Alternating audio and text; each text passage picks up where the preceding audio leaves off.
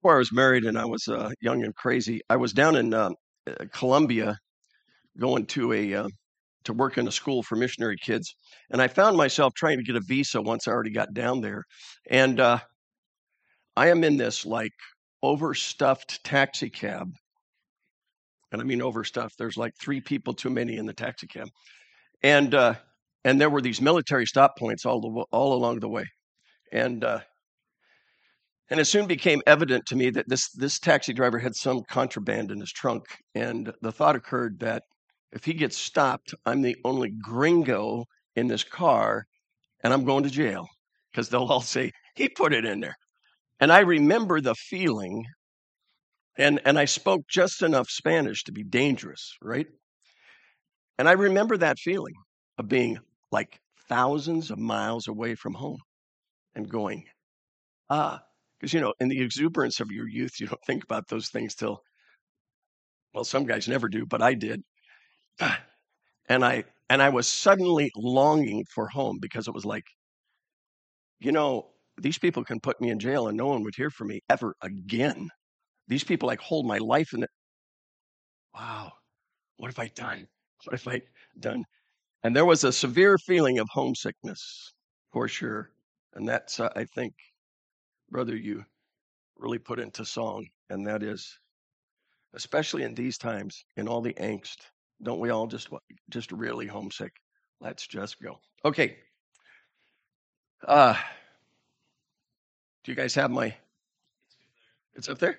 There it is. This morning we're gonna.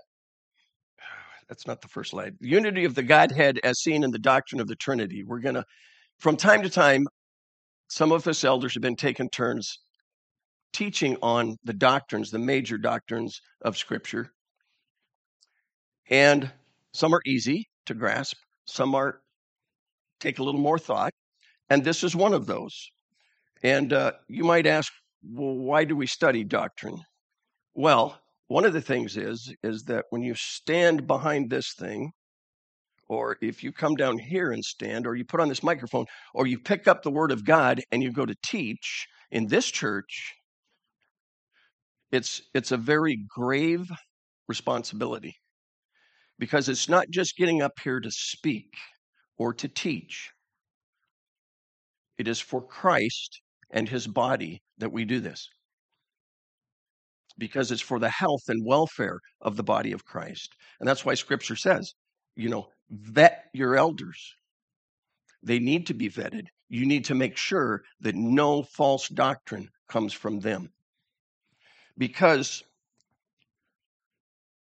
the aspect of shepherding, which Pastor Tom has done at this church for 30, how many years? 3. Faithfully and diligently, Pastor Tom has shepherded this flock. Now, I can teach and I love teaching, but I am not a shepherd. I am not a pastor. It takes a very special individual to be a shepherd that shepherds the flock. So it's our responsibility as elders in the leadership of this church to make sure that we maintain our spiritual health. So that's why we go to the trouble to and strain at sometimes keeping you awake in here to discuss some of these things. But we shepherd the flock. We don't police the flock. Okay, there's a difference. We police against false doctrine. Typically, cults police the flock, right? You have to do this. You have to dress this way. You have to say this. You have to tithe this. You better not this. If I hear about this, they police the flock.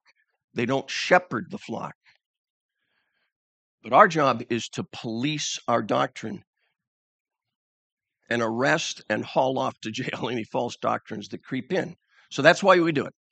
Okay? So let's try this morning as we talk about the Trinity to get our minds wrapped around it. Now, it's not rocket science, okay?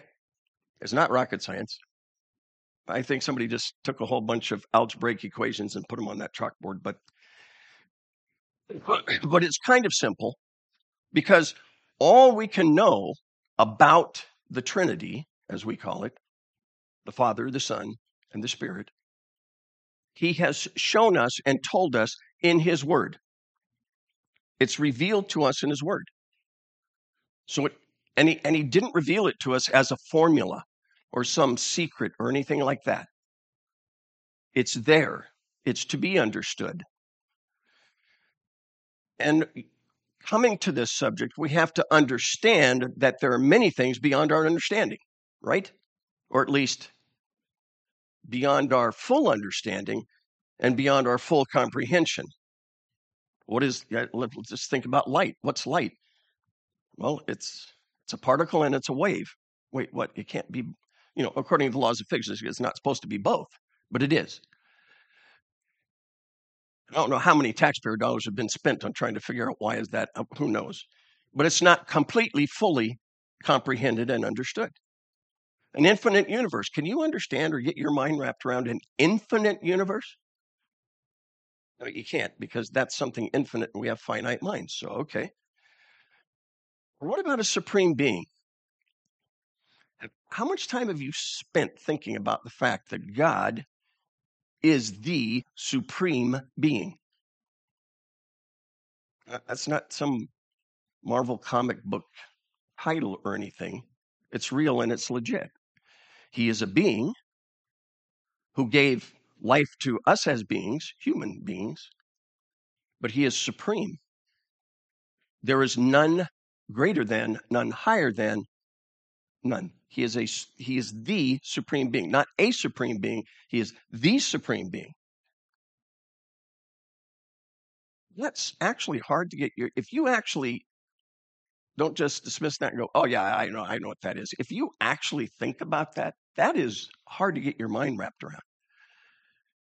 Because there is no one, because we're so oriented to there's always something bigger, there's always something better, there's a bigger predator, there's the food chain, there's always something.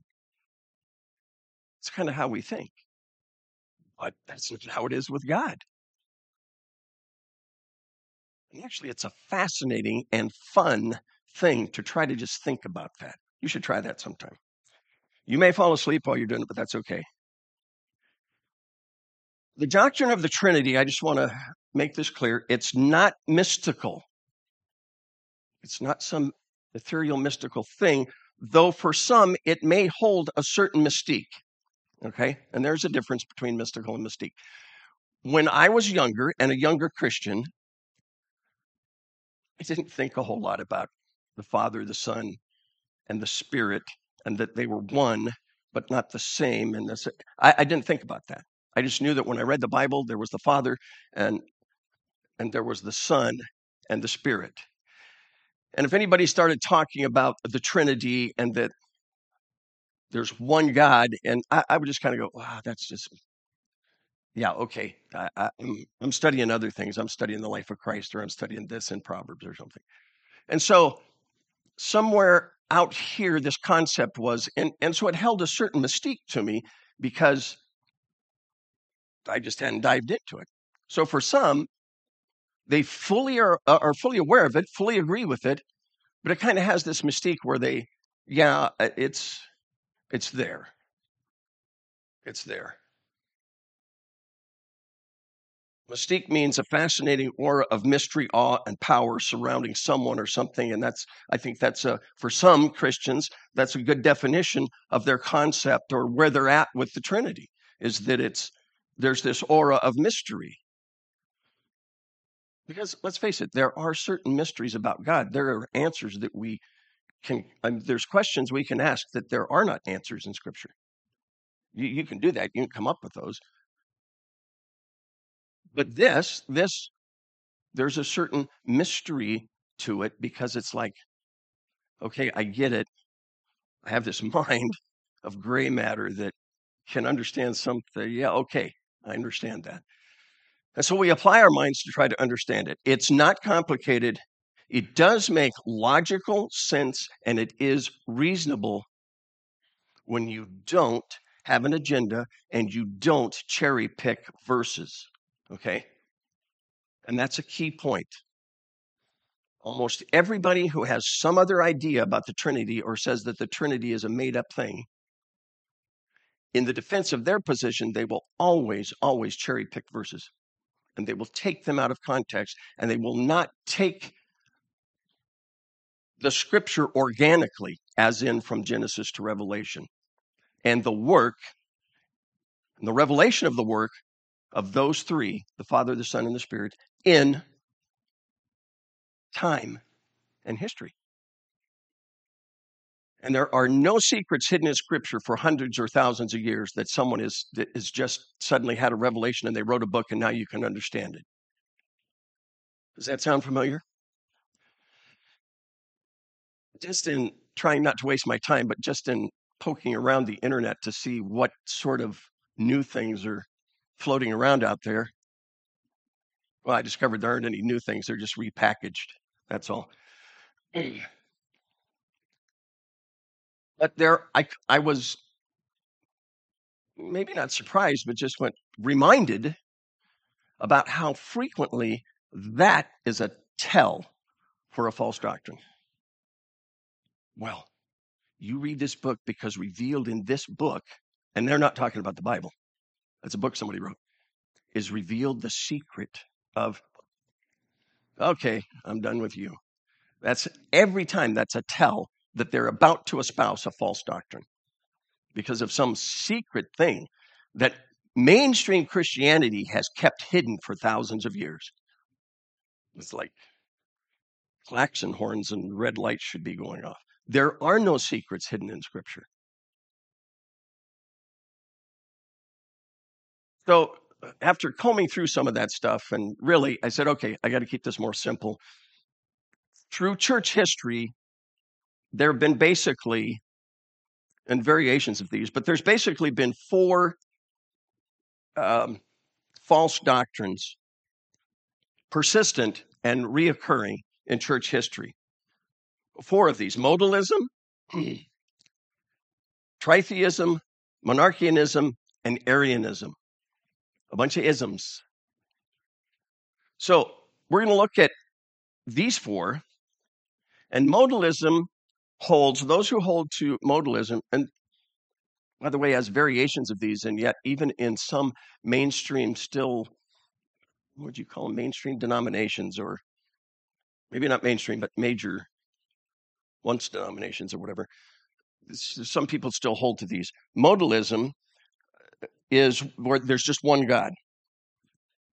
But they take, and the person that espoused this back in the early church used the Greek word prosopon, which means masks. And in Greek plays, the characters, instead of changing their makeup, they had masks. And so they put this mask on and they were this character, they'd put this mask on, and they were this character. And so modalism, they came up with that and they said, this is what this is like. This was their analogy. This is what God is like. He manifests himself as God, the Creator, God, the Father, God, the Son, and then he manifests himself as God, the Spirit. Okay? So because that heresy talks about manifestation, sometimes people get confused when someone happens to say, well, God was manifest in Christ. Oh, be careful. I know what you're saying. I know what you mean. As a good Bible-believing, fundamental dispensationalist, whatever, I know what you're saying, but be careful. Because that is the byword for modalism, is a manifestation. God's here and he manifested himself as the creator and father of all creation. Then he manifested himself as the Son. And when he was done with that, then he manifested himself as the helper, the Spirit. This still is around. And I do remember when I worked at ICR that we had someone that was going out speaking for us. And someone hadn't told Dr. Henry or hadn't vetted this guy thoroughly or something. Anyway, it was found out that he was a modalist. Was Dr. Henry or Dr. John? Dr. John. It was Dr. John. I think you were in the meeting, Tom. It was like, you should not have this person. I know you're talking science, but if you are Bible believing, you should not have this person speaking for you. Yeah. So it's around and it's alive. Tritheism, and you'll find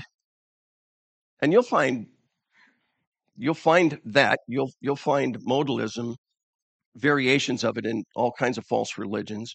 Tritheism you'll find in false religions. I think three distinct beings being three separate gods. That's what the Mormons believe, kind of, as a mixture of it. But they're three separate, distinct beings, three separate gods that may even have different timelines in past history. Frequently they do. Frequently with tritheism. Monarchianism is that God is only one person, just one, and they always go to the Shema to say, "Hear, O Israel, the Lord our God is one God." They always go to that verse and they yank it right out of there and they say, this is what, and so there's only one God. But the Son and the Spirit are impersonal attributes, not distinct and divine persons. So whenever Scripture talks about the Spirit and the Son, well, those are just attributes of God. Those aren't actual people. Those are attributes, which actually, when you get into Scripture, that's hard. That's hard to follow. And then Arianism, which is very much alive and dominant in a lot of false teaching churches.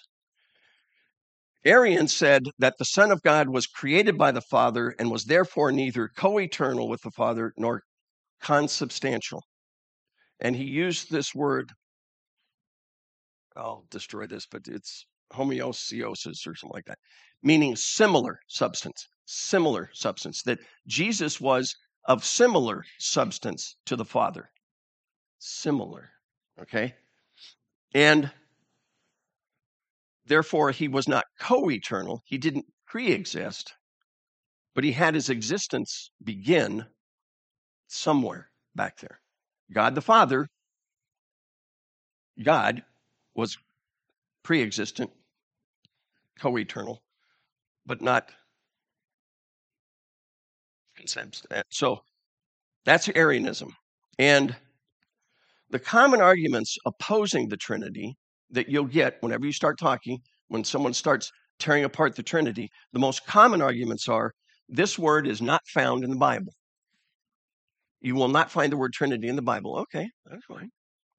I don't have a problem with that. There's a lot of stuff we believe that the word that we use to describe what we believe is not found in the Bible. Do you have a problem with that? I don't. It's a concept.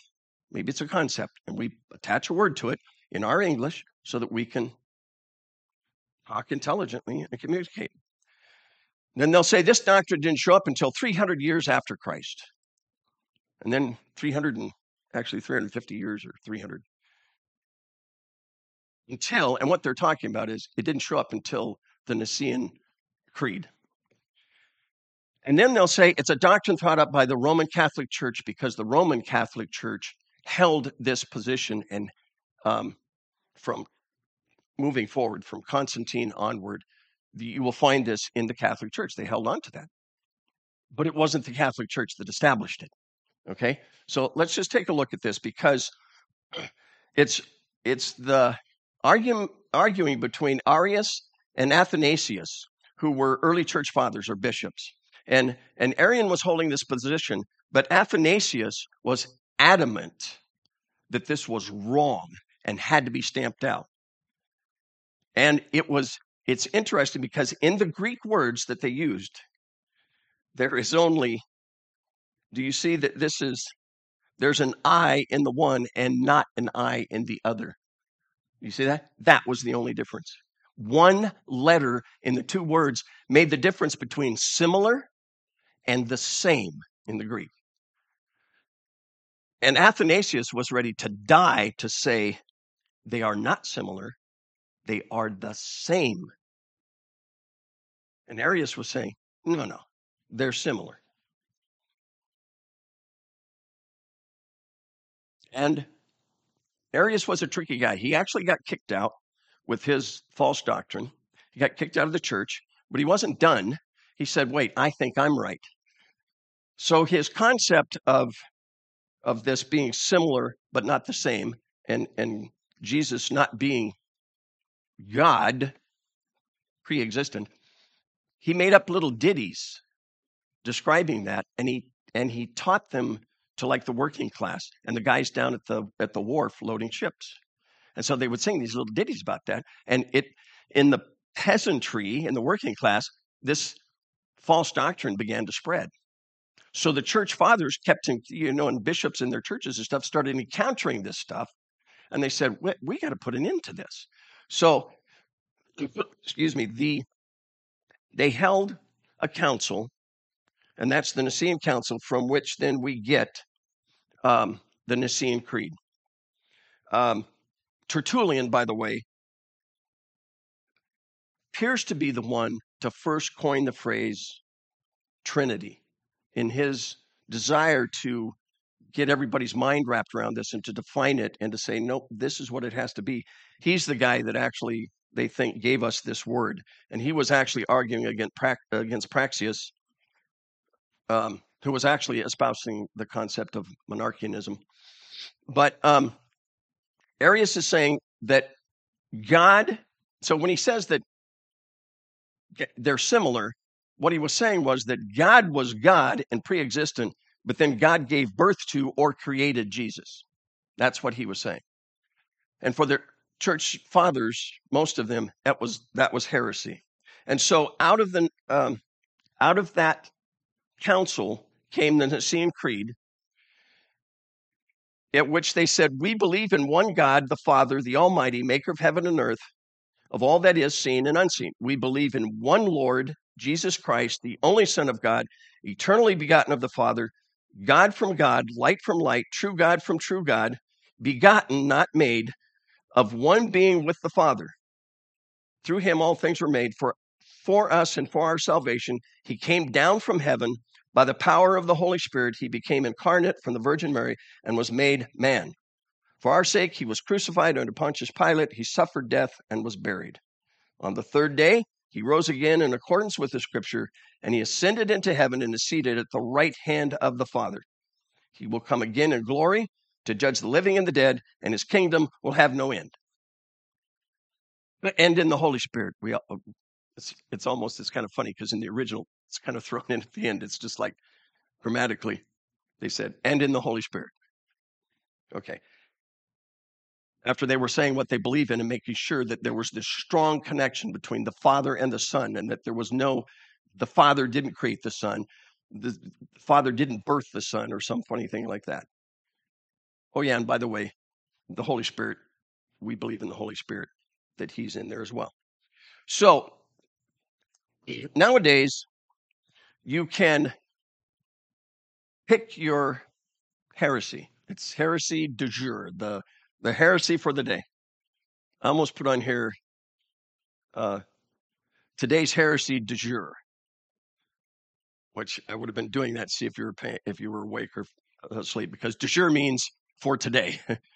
I would have been saying the heresy today is for today. But anyway, when I looked around the internet, I didn't really realize what a extreme impact that Herbert W. Armstrong had on false teaching,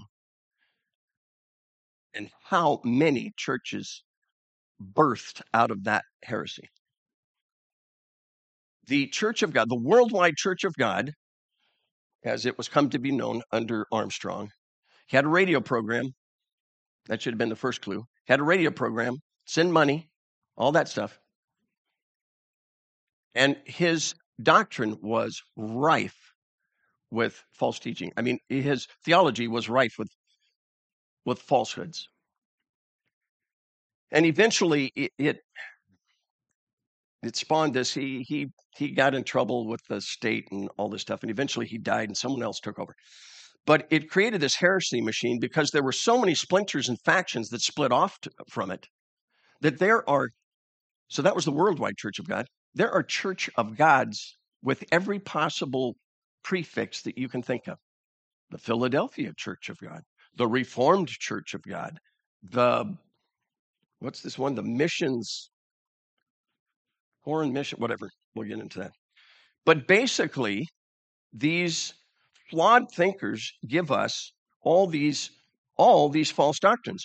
And this one that I found, this is a free book online, God's Plan for All. Let's see, what was it? The Four Spiritual Laws, God's Plan for My Life, or something like that, is what we used to say. Well, this is God's plan for all. You want to read this book. But when you get to chapter 26, they're going to tell you how and why the Trinity is false and unbiblical. So, that's interesting. Let me see. Who are these people? Oh, you may not be able to read that. Wow, the highlighting, really. This is what they said. This is David and Zoe and their husband and wife, and both of us are university graduates with engineering and science degrees. However, we have not attended any Bible college. That's supposed to be a plus. They've been to a secular college. They have degrees in their fields. But the great thing is they haven't been to a Bible college. The inference is they haven't been indoctrinated. We see this as a distinct advantage because we have not been influenced to accept any unbiblical teachings such as Calvinism, Arminianism, the Trinity, hell, annihilation, the immortality of the soul, and the prosperity gospel. These are all man-invented, unbiblical theologies that contradict the pure word of God. And of course, they're right. This book is rife with their, which was kind of funny to me because basically they took Herbert W. Armstrong's writing and just rewrote them into this book. That's really all they did. They're going to fool some, I'm sure, but they certainly didn't fool me. The universal reconciliation, they cherry pick these and they twist these scriptures to say that when the scripture says that Christ died for all and he reconciled the world to himself, what that means is no one's going to hell. No one. Past, present, future, no one's going to hell. There's no such thing as hell. It's not, it's just those crazy people that talk about hell, they just misuse the scripture. It's not in there. So everyone is eventually going to be reconciled.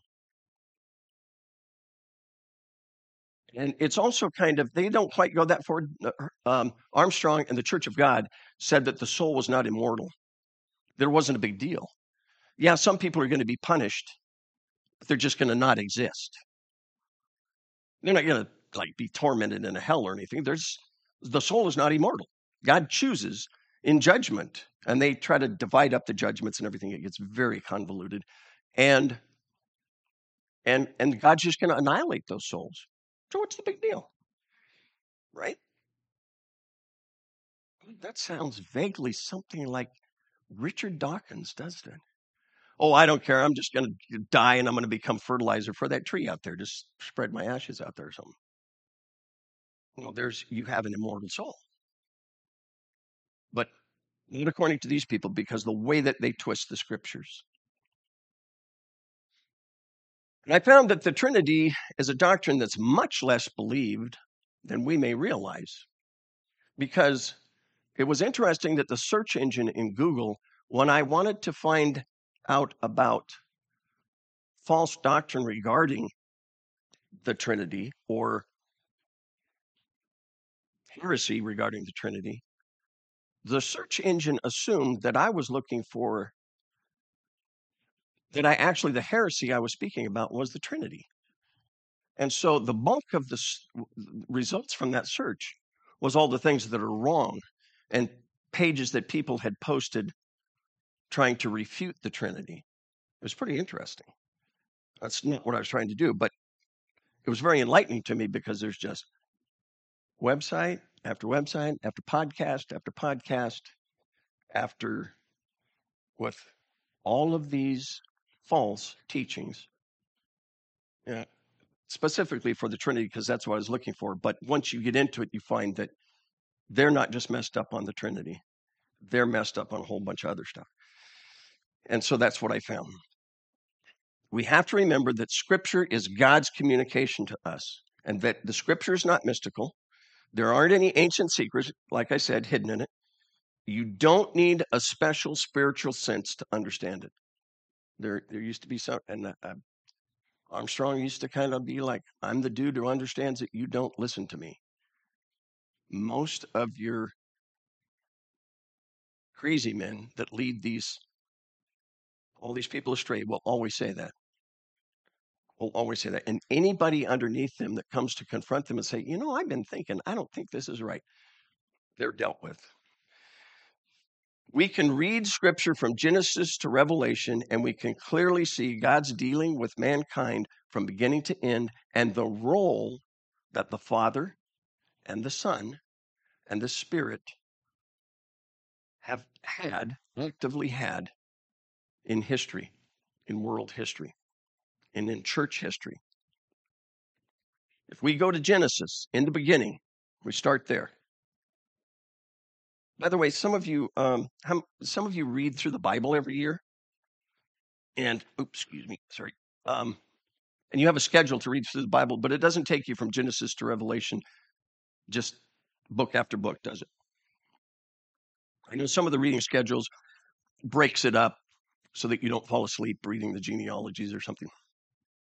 But I would encourage you, whether you read organically from Genesis to Revelation, or you read it on a schedule, and if you're doing that every year, some of you may already do this, but if you're not, you should do this. Pick a subject, pick a word, pick something that as you read through the scripture, you are going to be looking for.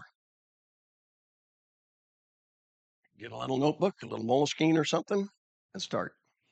This year, it's this subject. This year, it's this word. And as you read through, look for that. It's a really easy way to really get to understand and know the scripture, not just to read through it, just to read through it for the year, but to actually read it to understand it, because you're going to be looking for something. You're not just reading it to read it, you're looking for something when you read. So I highly encourage you to do that. So in Genesis, in the beginning, God created the heavens and the earth was formless and void, and there was darkness over the surface, and the Spirit of God was moving over the surface of the waters. And a lot of people want to say, well, it was just utter chaos, and this is after Satan fell, and there's just all kinds of false doctrine involved here. But what this verse is communicating to us is that the Spirit of God is involved in what is going on in the creation on earth. The simple fact that Scripture tells us here that it doesn't have any form yet, but all the raw materials are there, basically, is what it's saying. But the Spirit was doing his work, whatever that was, in his role in creation. Okay? So it's not like this was this antediluvian or some pre-civilization before Adam and Eve. Remember, it's the declaration and the broader picture of creation, and then the next chapter is all of the details. We have to remember that. So the Spirit is there. It's involved. And in that verse, we're told that God created and that the Spirit, it does not say God the Spirit created. It says God created, and then that the earth was formless and void, and that the Spirit of God. Okay, so we have that right out of the gate. Then later, after the fall, we have this interesting scripture in Genesis 6:3. Then the Lord said, my spirit shall not strive with man forever, because he also is flesh. Nevertheless, his days shall be 120 years. Now, those people, and as we look at these scriptures, those people who want to say that that don't believe in the Trinity, and they say, well, there's the Father, and then somehow he either created or gave birth to the Son, and that's it. Well, what about the Spirit? Well, that's just an attribute of God. That's the Spirit as a reference to his power. Okay. The Spirit is power. The Son is power. The Father is power. Okay, whatever. But they want to say this, that the Spirit isn't actually a person. It's a power. It's an attribute of God. Well, if you really want to dig into this verse here, it's saying, my spirit shall not strive with men, as in a person striving with another person, not an attribute, not a force or a power, but an actual person striving with another person. So whatever that means, that whatever the Spirit's work, there's a mystery for us. Whatever the Spirit's work was pre-flood is a very curious thing to me. But God is telling us here that he said, my Spirit's not going to strive with man. This is a mess. Man has become so wicked. So the work of the Spirit still, because the Spirit here, the verse here is intimating that the Spirit is striving with man. He's doing his job. And whether we fully understand that or not, the thing to be understood is that the Spirit is there doing his job. Then if we move to the wilderness, we see in Exodus 31, now the Lord spoke to Moses, saying, see, I have called by name Bezalel, the son of Uri, the son of Hur, of the tribe of Judah. I have filled him with the Spirit of God in wisdom, in understanding, in knowledge, and in all kinds of craftsmanship. That's not just that, it's not saying that God filled him with his power. It's saying that God gave his Spirit to Bezalel in order to do the work God wanted done on the tabernacle. That gave him a special ability, probably, to unlock abilities in his mind. Okay, probably. I mean, I'm just guessing, but to give him, to anoint him, so to speak, with these abilities for craftsmanship is the work of the Holy Spirit. And it's not just the power, it's the work of the Holy Spirit. Okay? Then in Numbers 11, so Moses went out and told the people the words of the Lord. Also, he gathered 70 men of the elders of the people and stationed them around the tent. And prior to this, in the chapter, God had told Moses, okay, look, you get a couple of million people here. This is a lot of, I want you to select 70 elders, and I want you to bring them to the tent of meeting. I want you to bring those 70 men. I'm gonna help you out here. And when they were stationed around the tent, then the Lord came down in the cloud and spoke to him, and he took of the Spirit who was upon him, Moses, and placed him upon the 70 elders. And when the Spirit rested upon them, they prophesied, but they did not prophesy again. So the power rested on them, and the initial resting of the power on them caused them to prophesy. But the scriptures tell us, but they didn't keep prophesying. But they kept doing their job. And this is almost foretelling, a pre-picture of God giving his Spirit to us to do the work we need to do. And also what happened in this, so this is not just the power of God. This is the work of a person, a personality within the Godhead.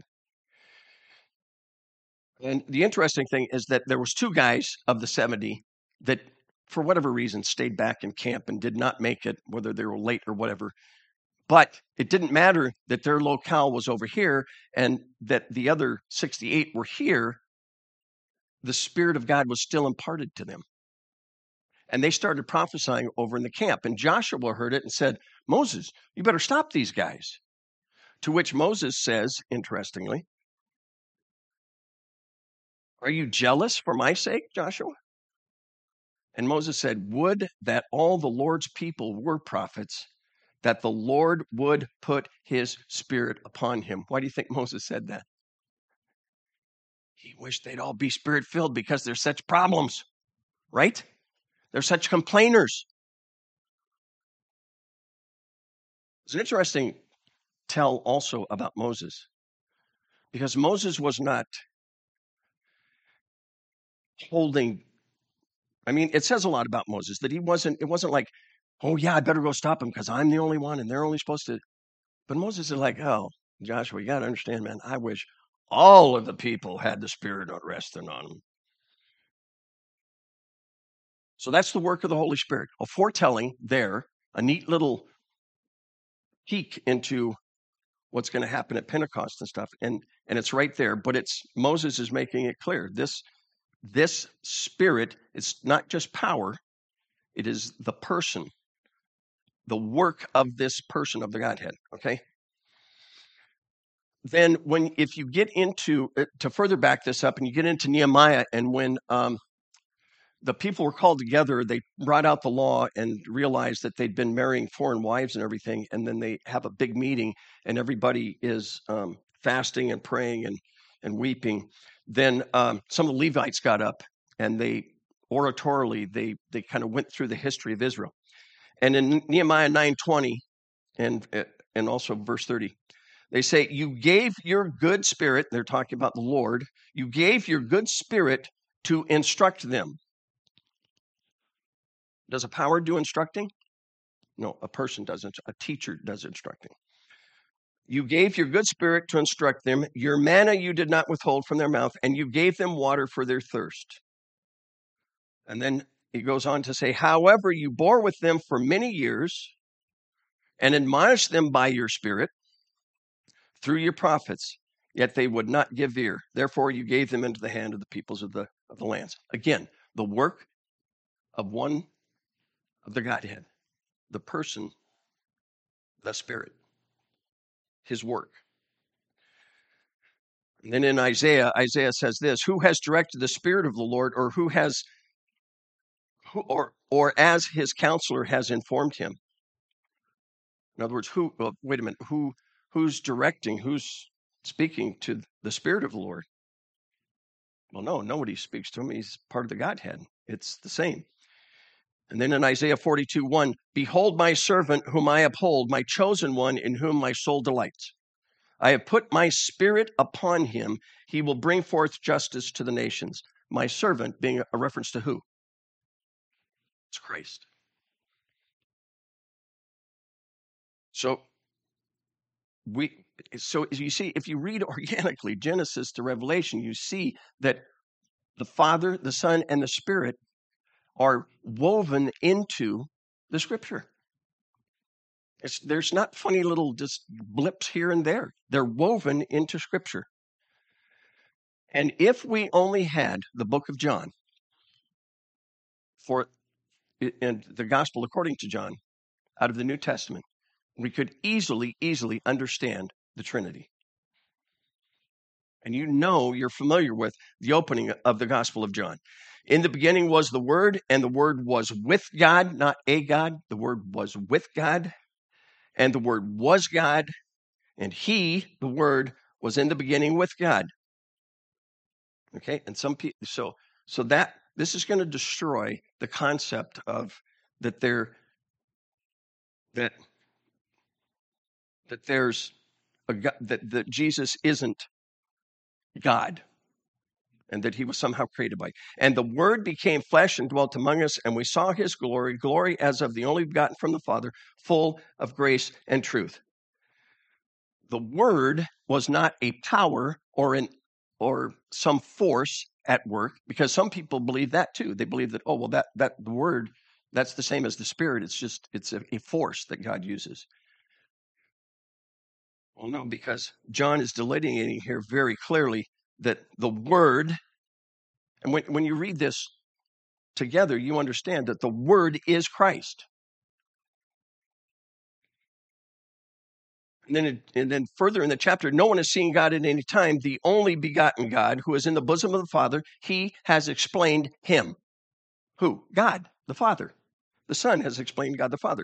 For God so loved the world that he gave his only begotten Son, that whoever believes in him shall not perish, but have eternal life. That phrase, only begotten Son, is another key that people like to use against the Trinity. Or, especially in the Church of God, it's kind of like Arianism. Christ was begotten by the Father. And so he's begotten, and where they get that from is from these verses in John. Begotten, the only begotten. He was begotten. He was born. Begotten means the only one of its kind or class. It's unique in kind.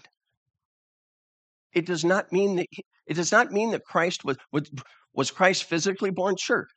When he came as human, and when he came as a man, yes, he was born. but he preexisted and he was not born. And the reference to him being the only begotten of the Father means that he is the only Son, the only one of his kind.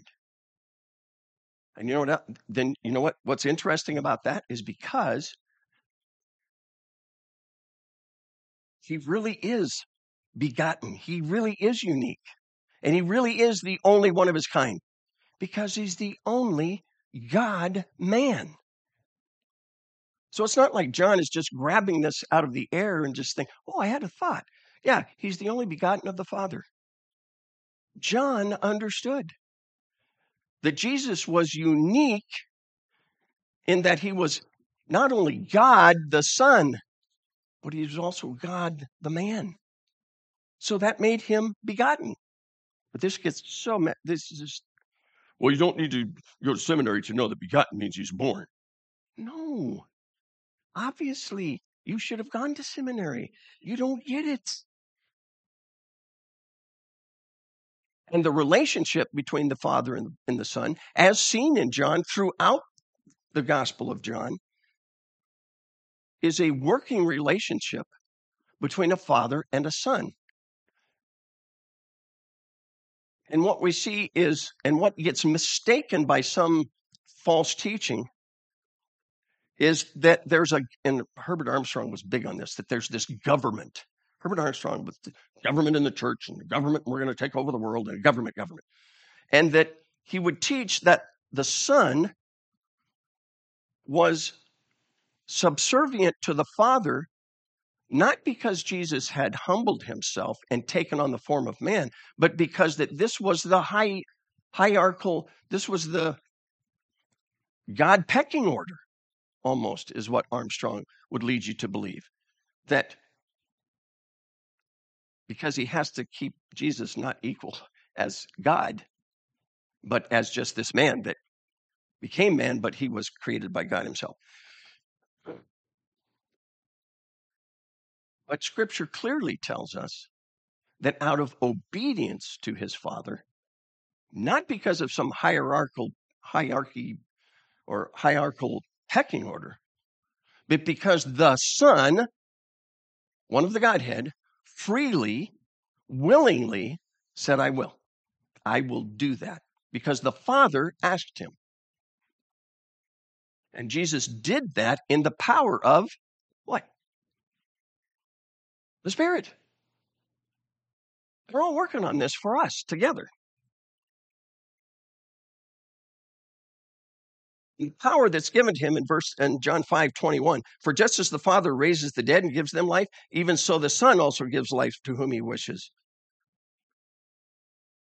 And then in the 26th verse, for just as the Father has life in himself, even so he gave to the Son also to have life in himself. He's making it clear that he is that Father, the Son. It's the same. He's here in human form. They are of the same essence, not similar, same. Jesus asking the Father, what was Jesus here in John 14:16 asking the Father for? The Spirit, that the Father would send the Spirit. I will ask the Father, and he will give you another helper, that he may be with you forever. But the helper, the Holy Spirit, whom the Father will send in my name. I mean, how much does Jesus have to make it clear that they're all in this together? That he needs to leave because as the God-man now, he needs to leave. He needs to be glorified and go back to sit at the right hand of the Father, and that so that the helper, the Holy Spirit, can be here to help us. I mean, seriously, how many chapters do you have to write? How many verses do you have to write before you get this? In John 16:7, Jesus said, but I'm telling you, it's to your advantage that I go away. Because if I don't go away, the helper will not come to you. But if I go, I will send him to you. Wait, he just said the Father would send. Because we, it's the same. One God, It is the Father, the Son, and the Spirit. Distinct. Same essence, but distinct. Simply stated, you're going to say, that's not simply stated, Kim. The Father is not the Son. The Father is not the Spirit. The Son is not the Father. The Son is not the Spirit. The Spirit is not the Father. The Spirit is not the Son. They are God. It's really not. It looks complicated. It's not. That's not a formula. That's not, you know, E equals MC squared. That's just stating the Father is neither of these two, neither the Son or the Spirit. The Son is neither the Father or the Spirit, and the Spirit's neither the Son or the Father. But they are God. But they are three. So I'm telling you, you could. We're just barely made it here, but this subject is deep, and you can really go deep with this subject. We really just hit the major points and pointed out some of the fallacies, but you will find, if you're listening carefully and if you do understand the Trinity, you will hear someone when they're starting to stray off when it comes to the Trinity, because you'll hear some of those tells, those key words that will like turn your radar on and go, whoa, either I need to help this person or I need to stay away from them. For now, we have finite minds, right? And these minds are also corrupted. They're corrupted by the fall. And daily, actually, our minds are corrupting because we're losing brain cells. Let's face it. Some more than others. We are not capable of understanding perfectly. I know humans don't like to admit that, but it's true. We are not capable of understanding perfectly. And we are not able to comprehend completely. Okay? Those are two statements. Perfect understanding and complete comprehension is not something that we can possess about very complicated things. Okay? And that's okay. So, even when we get our mind wrapped around the Trinity, it's okay. If it's like, well, I wonder if, no, it's okay. But one day, this is what's going to happen. We see in Revelation 4:8. And the four living creatures, each one of them having six wings, all full of eyes around and within, and day and night they do not cease to say, holy, holy, holy is the Lord God, the Almighty, who was and who is to come. Now, quite frankly, when I think about this verse, it's not just that the writer, not just that these guys decide that, well, there's three people in the Trinity, and so we're going to put three holies in there. I don't think that's it. I was thinking about this. I think that those four living creatures are going, holy, holy, holy. And they're making reference to the Father, the Son, and the Spirit. That's why there's three holies there. If you can remember, you can hold me to that when we get there. And we'll see whether or not that's actually how it is, that we're saying holy, holy, holy.